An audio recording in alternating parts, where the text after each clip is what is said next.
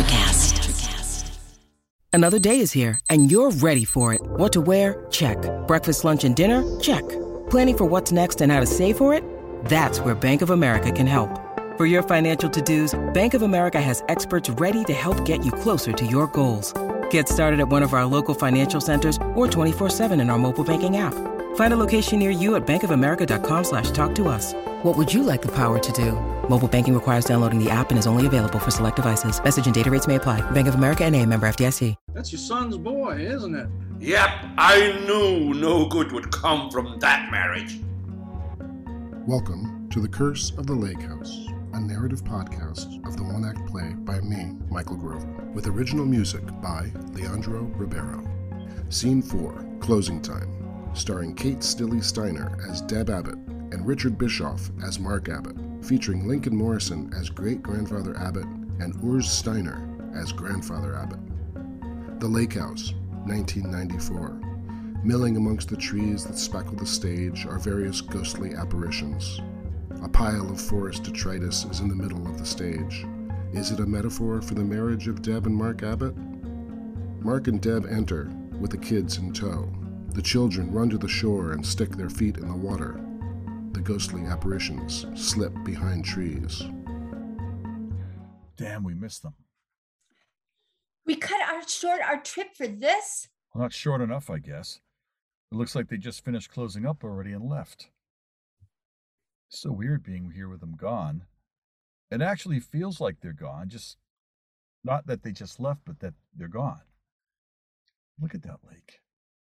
Isn't it beautiful? If a thin film of motor oil is your thing, this place usually gives me the creeps. But all empty like this, it's even worse. She shudders to think about it. Kids, pack it up. We're heading home. Let's get out of this godforsaken place. We might be able to catch them. They're probably just having lunch someplace. Let's just not. I do not want to eat at the kind of place your father chooses. What does that mean? It's always some corporate restaurant. The food is an afterthought. Yeah, sure, he doesn't have the best taste in restaurants, but it's not really about the food. It's not about the food. Going to a restaurant is not about the food. It's all about the food.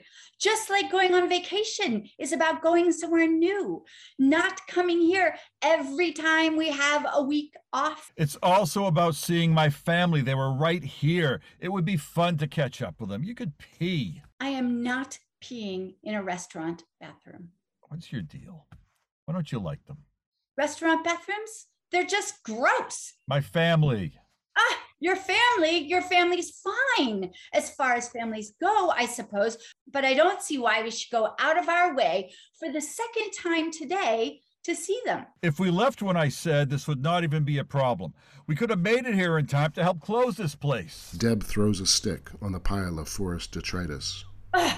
There, we helped. Now, let's go. What is your beef with this place? Why don't you like it here? Look, the kids love it. Oh, come on, not this again. Look at that house. If you can even call it a house, look at that hut.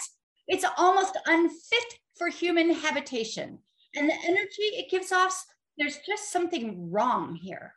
Is this about the time my mother asked us to stay? You totally put me on the spot. You're right. I should not have said it was up to you. Definitely not. And I've apologized for that 1,000 times. And that was more than 10 years ago. Why don't you just let it go? Do you know how that made me feel? How was I supposed to say no with the whole family looking at me? And I had just met them. And that's why you don't like it here. How was I supposed to say that the idea, the very notion of sleeping in this place gives me the creeps? It still does. Ugh. I want to take a long, hot shower just being here right now. So you don't like this place because of this? I don't like this place because it's creepy.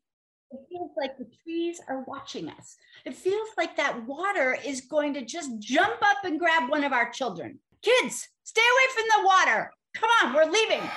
My great-grandfather, now that's my father's grandfather, walked these very steps. He came down this hill and stood on this very shore and looked out across that lake. I feel like he's still here.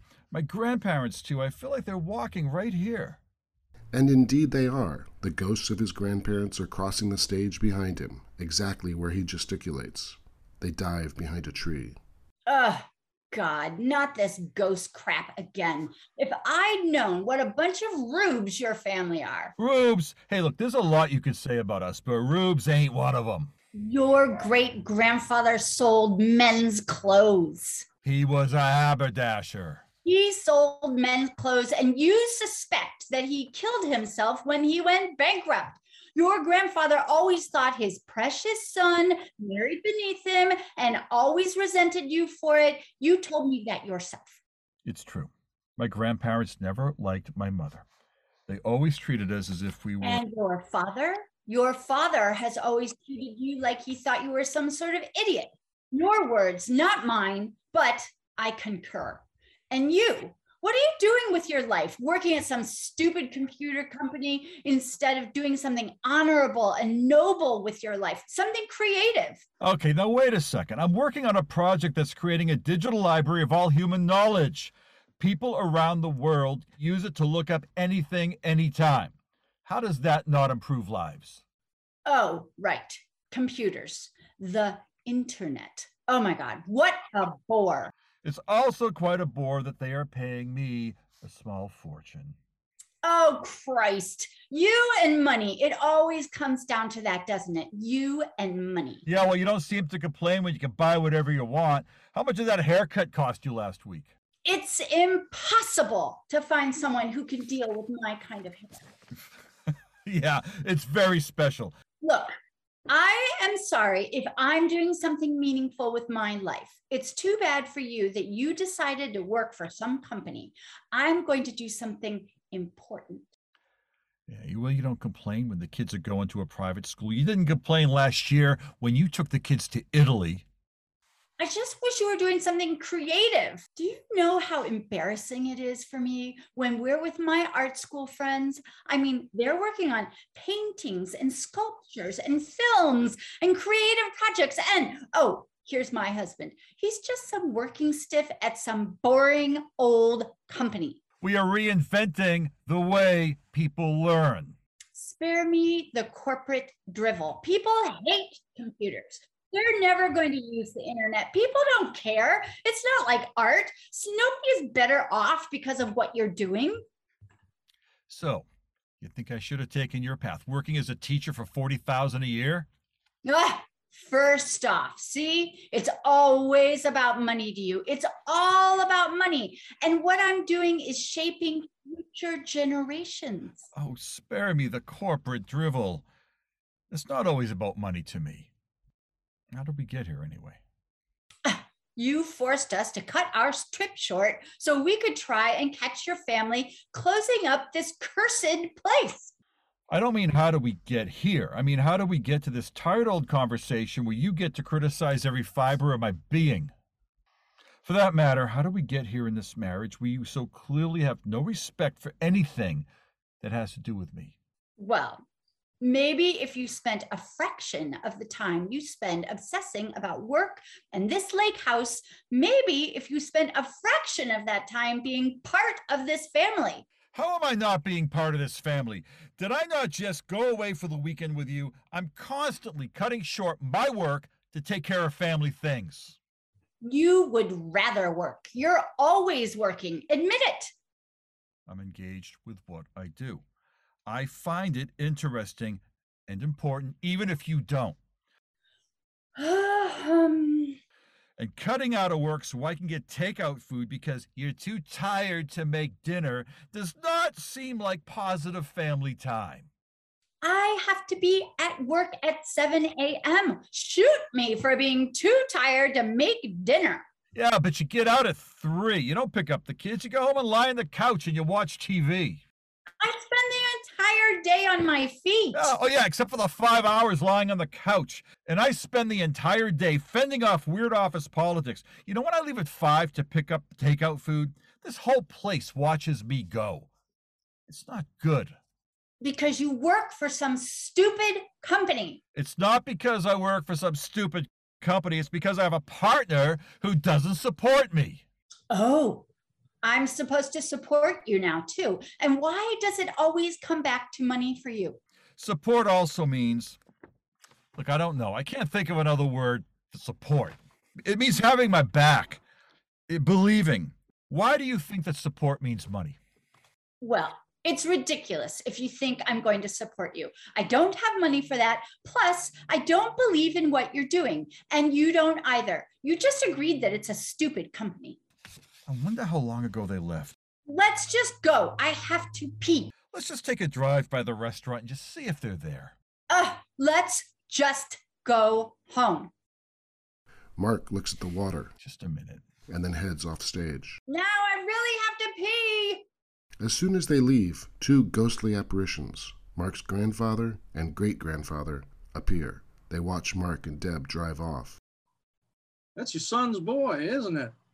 Yep, I knew no good would come from that marriage. The ghostly apparitions resume milling among the trees. Lights dim, revealing Deb standing on the stage. That frickin' lake house, I swear, that place was the bane of my existence. Every summer, when we could have been taking brilliant vacations, seeing the world, showing the kids how the world works.